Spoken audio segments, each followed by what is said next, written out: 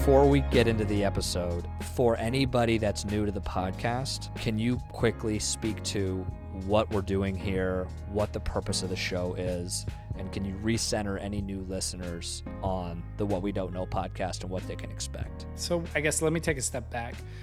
I've been the beneficiary of meeting many incredible activists over the last few years.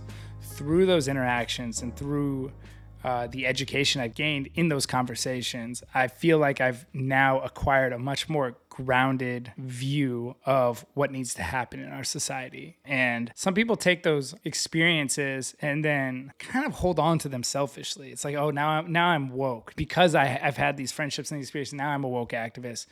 And it's not about that. Like, it's not about, me. I didn't learn so I could be a special person in the world. I just feel really grateful for that exposure. And I just want to give more people that exposure. Not everyone can be in the rooms that I'm in. Mm-hmm. Look, my only theory of change really, I can go on and intellectualize about different things that need to happen with society. But my only theory of change is proximity. This show is really just an effort to create more proximity for a general public to these incredible activists and change makers and entrepreneurs and all these leaders changing the world that I've been lucky enough to come into proximity with. So that's really what this show is about, is like having a tool that helps all of us upgrade our thinking around the issues of our time. Beautiful. Yeah, let's get into the episode. Welcome back to What We Don't Know. I'm your host, Xander Schultz. I'm here with Phineas. Phineas, who are we chatting with today? Today, we have a very exciting guest, Xiuhtezcatl Martinez, who is an environmental activist, hip-hop artist, someone who has been in the world of activism since childhood. And yeah, I thought it was an incredible episode. What made you want to have Xiuhtezcatl on the podcast? This is the first time we've been able to talk with any activist that is indigenous and doing activism through an indigenous lens and for indigenous people. And it's a blind spot for me. Even though I've done so much work with maybe Black activism and marginalized communities, I've interfaced with indigenous organizers in a very limited way. Really, Xiuhtezcatl being the only personal friend that I've tried to assist at different times, and that was more in like as a friend and less in like a professional way. Also, what I found compelling about him was he's definitely seems like a representative of youth culture or of culture in general. Yeah. He's kind of an arbiter, not just of his activism and his work in support of environmental issues and our relationship to the earth, but also of culture, adding that layer to his activism. Yeah, he's at this intersection of a few things that are happening in the world, right? There's climate activism, and then there's youth-led activism in a few different issues.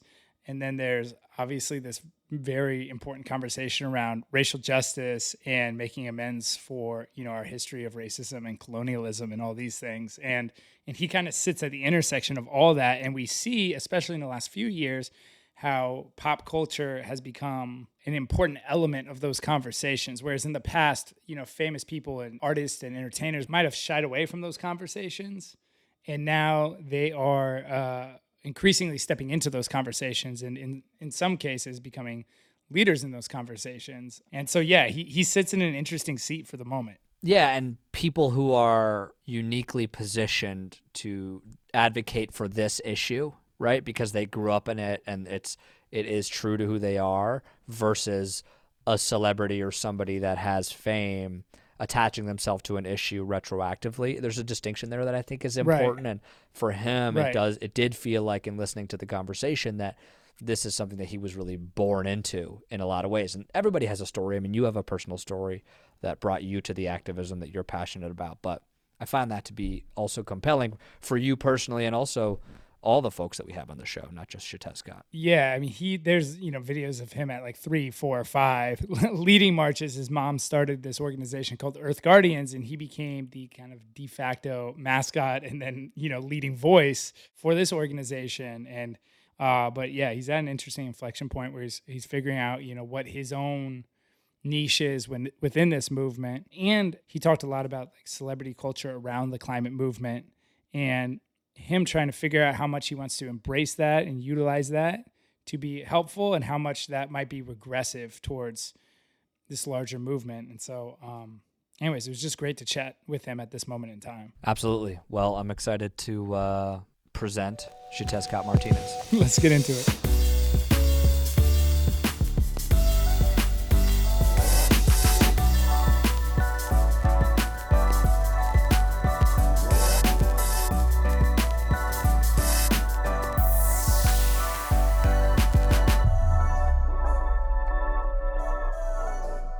Tescott Martinez. Thanks for being on What We Don't Know, man. I appreciate you. I just want to give you the floor in that, like, how would you define the problem you're tackling? Absolutely. I think the organizing space that I came up in, and I'm now grappling with both with this organizing history and as an artist, looks at, I guess, just like human relations with the earth and with our land. And inherently, I think that really ties into, as you said, so many other things, our relationship with the current economic system, our government. And I think I've really tried to push myself further in understanding this from perspectives of like just frontline indigenous organizers and frontline organizers of color who have really done a lot of the groundwork that has brought us to where we are at in the current conversation around both the climate crisis and just ground us in alternative understandings of how we can relate with the world around us.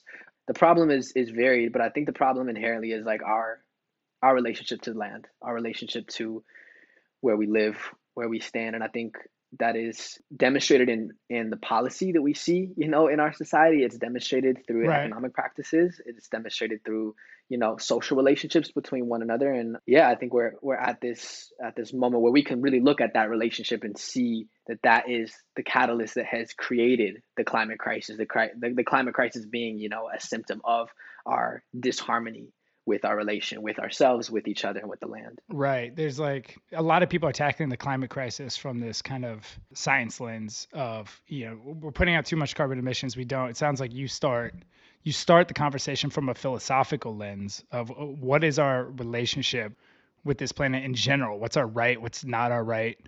Etc. How would you describe the current problem with like modern philosophy around how it relates to the earth? Yeah, I think you can track it back to pre-industrialization and look at settler colonialism and the Mm, connotations that that has had in many different parts of the world give specific context to the region that we speak of. But like, me growing up, a son of, indigenous immigrant father from Mexico, growing up in the States, looking at the climate from a little bit of like this Western perspective, grounded in like a lot of indigenous philosophies that I came up with, really understanding that it is in the best interest of the existing structure of the settler government to uphold this relationship, the certain defined relationship with land, with place, with natural resources that allows us to believe that that is exploitable in the same way. And then this same framework and the same mentality is what justifies the exploitation of people, of communities, of labor,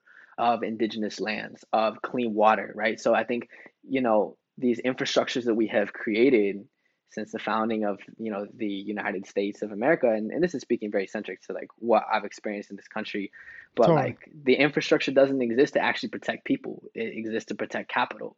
It exists to protect Hmm. corporations.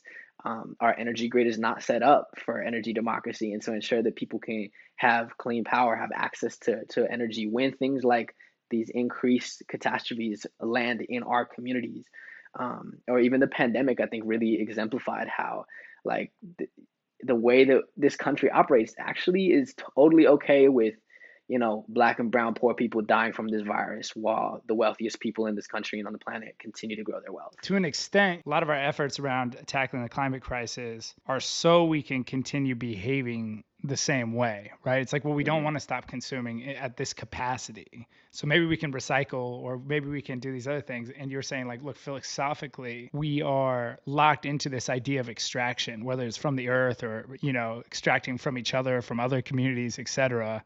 But there's this like greater philosophy around like just like people's rights to extract that we haven't really made amends with, and we're hoping like a lot of like tech and maybe a few changes here and there will stop us from having to face this like bigger philosophical question about how we're behaving. No, that's on point, and it's buying us time in certain cases, but it's totally ignoring the opportunity that we have as a culture and as a society to like fundamentally challenge this colonial perception of land, of space, of resources that got us into this mess. Like the United States as a whole has not come to terms with the mass genocide that took place in order for our current system to exist, or in a lot of ways Right. too, the enslavement of African peoples. These histories that are so like such fractional portions of it are taught to us in school, and as we grow up we understand it, that there's so much erasure that goes into us even understanding that like, yo, these systems that like enslaved people and stole land and genocided like millions of indigenous people across these continents, Right. that is what is actually fueling the destruction of the planet as a whole right now. I know, like, when I was taught history, it was like you learned the history of like colonialism, and then there was like a chapter to the side about like genocide and slavery. I mean, even Hmm. that is new, but it was like, oh, let's talk about the genocide and slavery versus like this chapter is actually about genocide and slavery, right? This is actually the key characteristic of this era. And it doesn't just exist in history too. It's like the impacts of colonialism continue to reverberate through Totally. and shape, you know, these different relations that we have with land and all. At the risk of digressing, I mean, that was one of the most inspiring things to me about the latest round of these like BLM rallies, et cetera, this last year, is it felt like the conversations finally went beyond policing, and there was a lot more conversations about like the reverberation of, colonialism. I remember the Netherlands, no, Belgium took down like King Leopold's statue in Belgium, like understanding the history Hmm. there. And I wonder, from your perspective, from this indigenous perspective, was there part of you that was like, oh, cool. I don't know if you even noticed that, but if you did, were you thinking maybe this conversation can even evolve deeper and be more inclusive? And did you feel like the indigenous cause did get to participate in those conversations, or do you feel like it kind of fell short? Yeah, I mean, I think one thing that I've really appreciated about a lot of like forward-thinking indigenous organizers is just the strong emphasis and affirmation of just collective liberation and really understanding Mm, like the liberation of our Black kin as essential to like the liberation of indigenous people. mm, And a lot of Black organizers too, like on vice versa, really understanding that, you know, frameworks of land back, you know, and reparations for our Black kin. And those things are very intertwined and very connected. And so I think conceptually that entered like the space, the dialogue in indigenous communities in a bigger way. And also like we're pushed to confront a lot of anti-Blackness in indigenous communities that is inherent. And those identities also don't exist in isolation because we have so many of our relatives that are Black and indigenous, you know, that occupy both, that have both of those identities. And so as everything was playing out over the summer, you know, post the murder of George Floyd and Breonna Taylor, and things were getting really intense in the streets and really powerful, and the conversation around police abolition and defunding the police, you know, entering these different spaces, the conversation did go just from, you know, reform and body cams and like police accountability and firing killer cops hmm. to like, what do these alternative futures look like? What is a world beyond, Yeah, you know, the current violence in our communities, the current systemic violence that our Black relatives are experiencing? What does that look like? And that alternative world benefits all of us. You totally. know, that alternative world does have the liberation of all peoples in mind. And so, you know, very tangibly, we saw this kind of collective awakening play out in how racist mascots that have been, you know, indigenous organizers that have been fighting for a long time to get these racist mascots removed from pro sports teams, like Right. with the Washington football team. And then we could see that with the toppling of racist monuments and statues to colonizers, like the reclamation of Columbus Day to Indigenous Peoples Day. All of that was pushed further and further, and I think we started to seeing actual strides, and a lot of that had to do with Black and indigenous unity. There is a lot more work to be done to really ensure that the continued conversation around indigenous sovereignty really stands true to a commitment to Black liberation, and that we just continue showing up in that good way. Like otherwise we're falling short, and our vision is short-sighted if it doesn't include this like broader context, you know. And I think, Right. you know, you can see like even Black radicals throughout history, and from Fred Hampton, and look at what the Black Panther Party did and was building coalitions with, whether it was like the Rainbow Coalition and working with like the Young Hmm. Lords in Chicago, to the American Indian movement and like the Red Power movement that was popping off around similar times, and like really seeing each other too at Standing Rock, where there were different Black Lives Matter activists that were showing up at the encampment to, you know, stand in support and hold that line of solidarity. You know, folks coming from Right. Flint, Michigan, who had experienced this crisis of damaged, contaminated water. So yeah, like that, it needs to be tight knit. I think it needs to continue to be, Yeah. and we need to just keep learning and unlearning. I think that like blends really well into your work now. You're at a super interesting inflection point in your life. You're starting a new initiative. You want to talk a little bit about what you're going about now? Yeah, I mean, I've been in the climate space for a very long time, and that's like a lot of what I'm known for as like a spokesperson in that way. and it's cool, and like I'm grateful for my journey and how it's taken me to where I am, and I think I've done a lot of work over the year of 2020 to like really reorient myself and how I engage with this movement and how I leverage my platform and how I leverage my artistry as well to push conversations further than I think my vision like allowed for them to go in the past. And I think I outgrew like a lot of spaces that I was organizing in as well. And so an initiative that began actually in 2019 under the umbrella of this organization I've been working with for a long time that my mom founded called Earth Guardians is this Indigenous Youth Leadership Initiative, which originally was like let's bring a bunch of Indigenous young leaders onto the land and create a space to learn, to grow, to heal, to be together, and just bring like different youth from different experiences, different tribal communities to just like pull up and really talk about like what does building power look like for Indigenous youth, specifically in orientation to like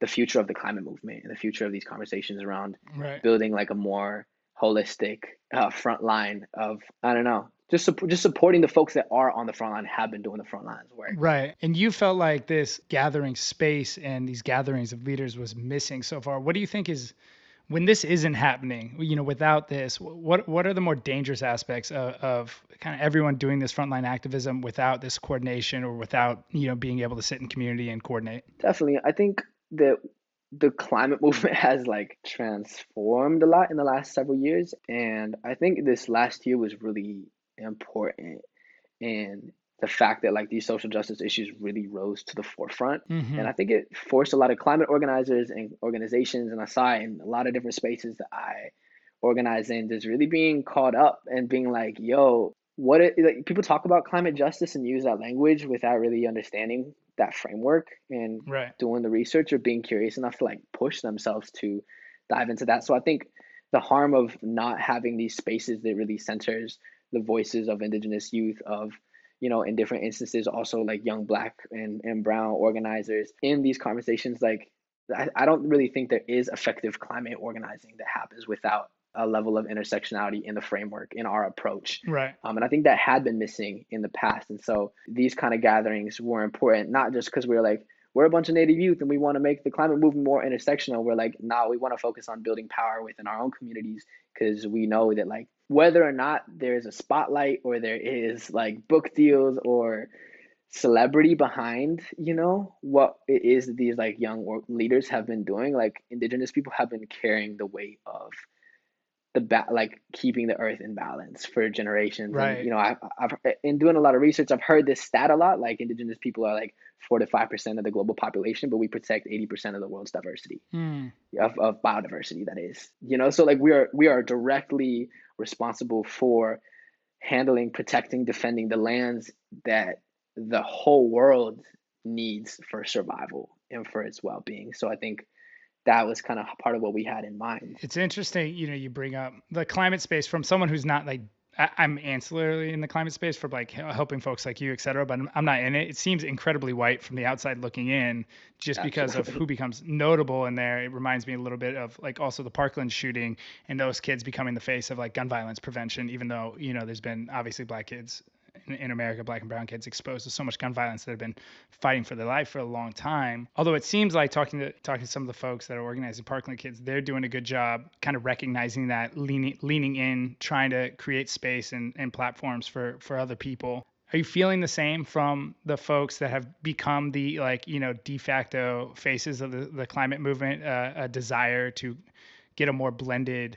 more diverse set of leaders in front of people? Yeah, I mean that's one really interesting thing that I think I experienced with my own like platform is the Mm-hmm. further that I got into a space of being a face of the climate movement or like this really ingrained into this like leadership position, the more removed I actually felt from community. Interesting. And that was actually counter revolutionary, it was counterproductive to the greater vision. And so I think the conversation around, white youth, like Greta I think is the most notable like example, like Right. giving her platform. Like I kicked it with her briefly last year, and like she's so well intentioned and so sweet and a Yeah. powerful spokesperson, and like so many wonderful things to be said about her. And it's like you get to a level of celebrity and there's only so much power in like shouting out other brown like Totally. or Black or brown young organizers and And also when you think about it, like how do we really uplift people? Is it just by giving them a platform or a bigger space to share their message? And I think that's like where Hmm.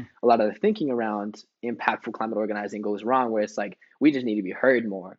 It's like, well, kind of like that is part of it. And at the same time, a lot of people, a lot of whether it's environmental institutions or governments or organizations are hearing the call from young organizers, Yeah. but it's not really backed up with leverages of political power. Right. So it's an interesting thing to think about. But I think, power is shifting, and I think a lot of white institutions and white individuals and those who have power in the environmental or climate space are recognizing like, yo, it's actually not really time for white people to like be at the forefront right now. And I think Hmm. it's a healthy like challenging that is happening where we're all like one other thing I would say too, like within the climate conversation, I think so many people have the privilege, so many people that are in these spaces have the privilege of really thinking Yeah. about climate as like an energy issue and like a Right. policy issue.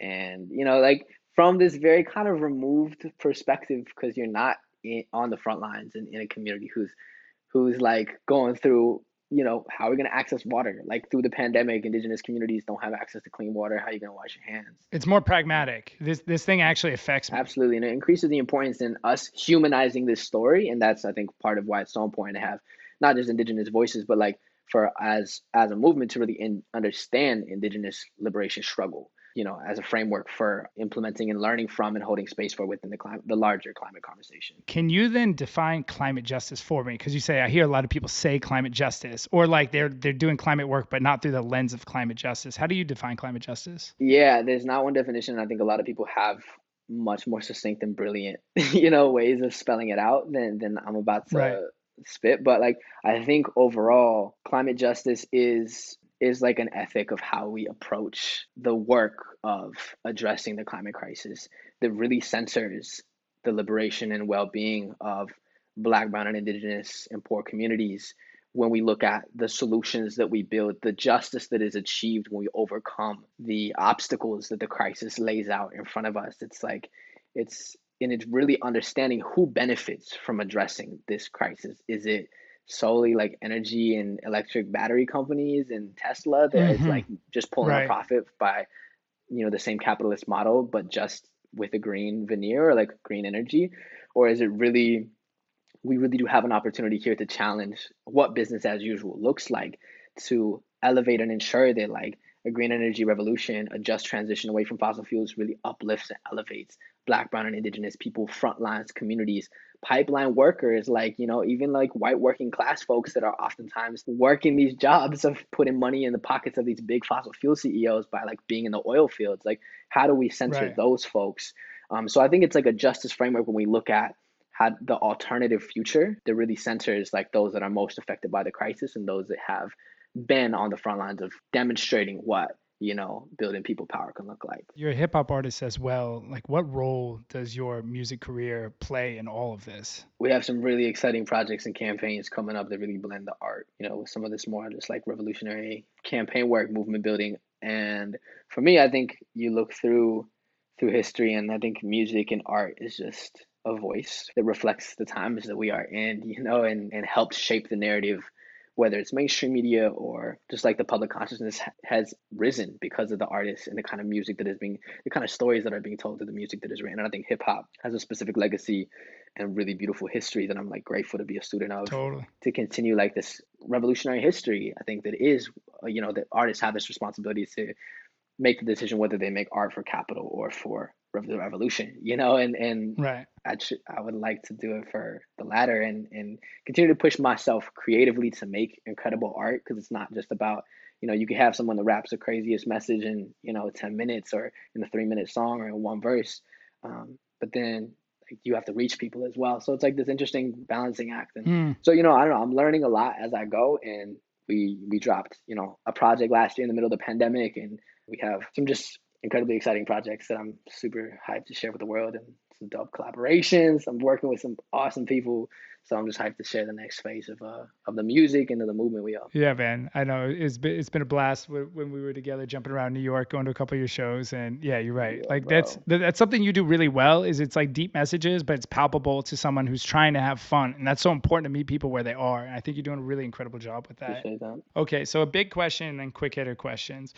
If this new initiative to bring Indigenous youth leadership together is as successful as possible, what does the world look like in 10 years? What happens because of this? Yeah, I mean, I think the greatest vision for me from even when I was much younger was like how do we build the infrastructure for other young leaders to be able to like come up, and not even in the sense of like building social capital or like celebrity, but it's like how do we just ensure that folks have the tools that they need to like take care of themselves and their communities, whether it's food scarcity or this pandemic, these health crises that we're going to see more frequently because of the changing climate. Like our governments are not equipped to operate in a way that like values human life. Yeah. We have an opportunity to like be sovereign of these failing government states that just don't care about the people straight up, and to build these alternatives, access to energy, this food sovereignty, housing sovereignty, to really care for our communities and our people. And I think there are so many folks that are doing that, and it's not like we have all the answers or all the frameworks, but like we want to bring in the folks that do have some pieces of those answers, and to like For sure. coalesce it and build curriculum that can then be taught like across Native America and then more broadly as well. All right, quick hitters, just 1 to 2 sentences at most on these things. We got three questions. What's the most impactful book you've read recently? Most impactful book I've read recently, The Inconvenient Indian by Thomas King. Right on. Recommended to everybody. Who's a change maker you've been inspired by lately? I would say Emiliano Zapata, and just the movement of the Zapatistas, for sure. What habit, you're successful, you're doing a lot. What habit most helps you do what you do? Recently, just like working out every day, just being physical and being in my body. Really, really helpful to keep my mind right. Last segment is just the floor is yours. Whatever you want to share, whatever you want to talk about, it's all you. Go ahead and close this out. My guy. Appreciate you, man. No, it's a really interesting moment that the world is in right now.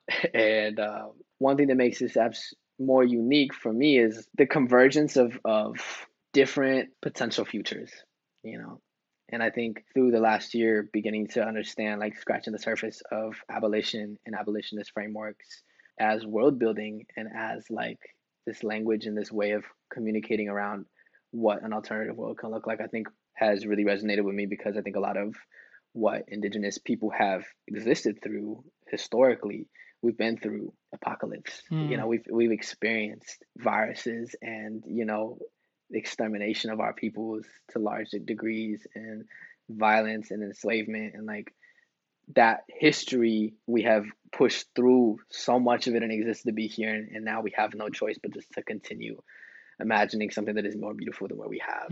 And I think it really paints a really beautiful picture of what is possible through a lot of these struggles. We look at whether it's Standing Rock or our relatives up north on Wet'suwet'en territory and Onesto'en camp, who are resisting the forced eviction from their own traditional homelands, or our Tana'atam relatives, our Atam relatives, who are resisting the building of Trump's border wall, having heavily militarized border wall that goes through their sacred sites. A lot of these projects and campaigns to simply defend Indigenous life are land reclamation projects, and in that, Indigenous people reclaiming opportunities to have sovereignty and stewardship and true consent over the lands in which have always been ours, gives us an opportunity to fulfill our imagination around what alternative worlds can look like. And I think it really weaves into addressing the climate crisis. I think Land Back is a crucial framework to adopt, expressing like explicit intention for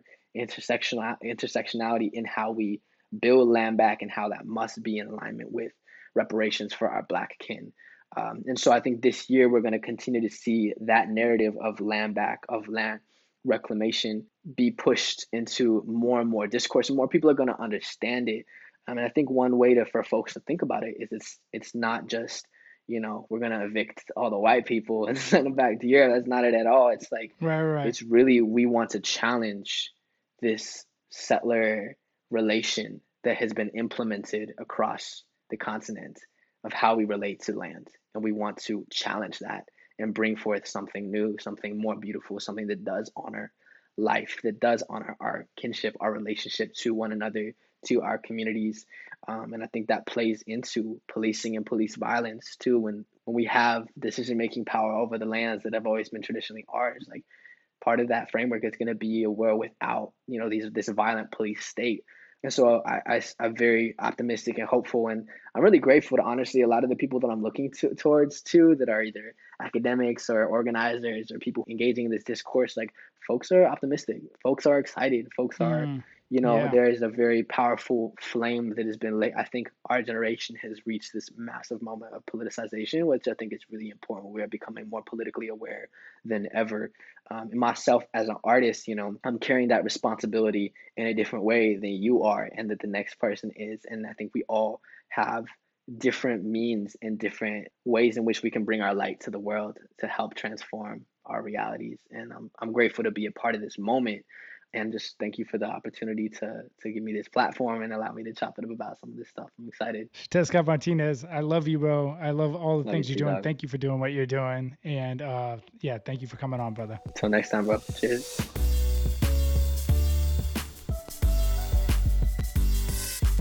Thank you for listening to What We Don't Know. If you're looking for more content like this, you can head over and be a supporter on our Patreon, patreon.com/WWDK.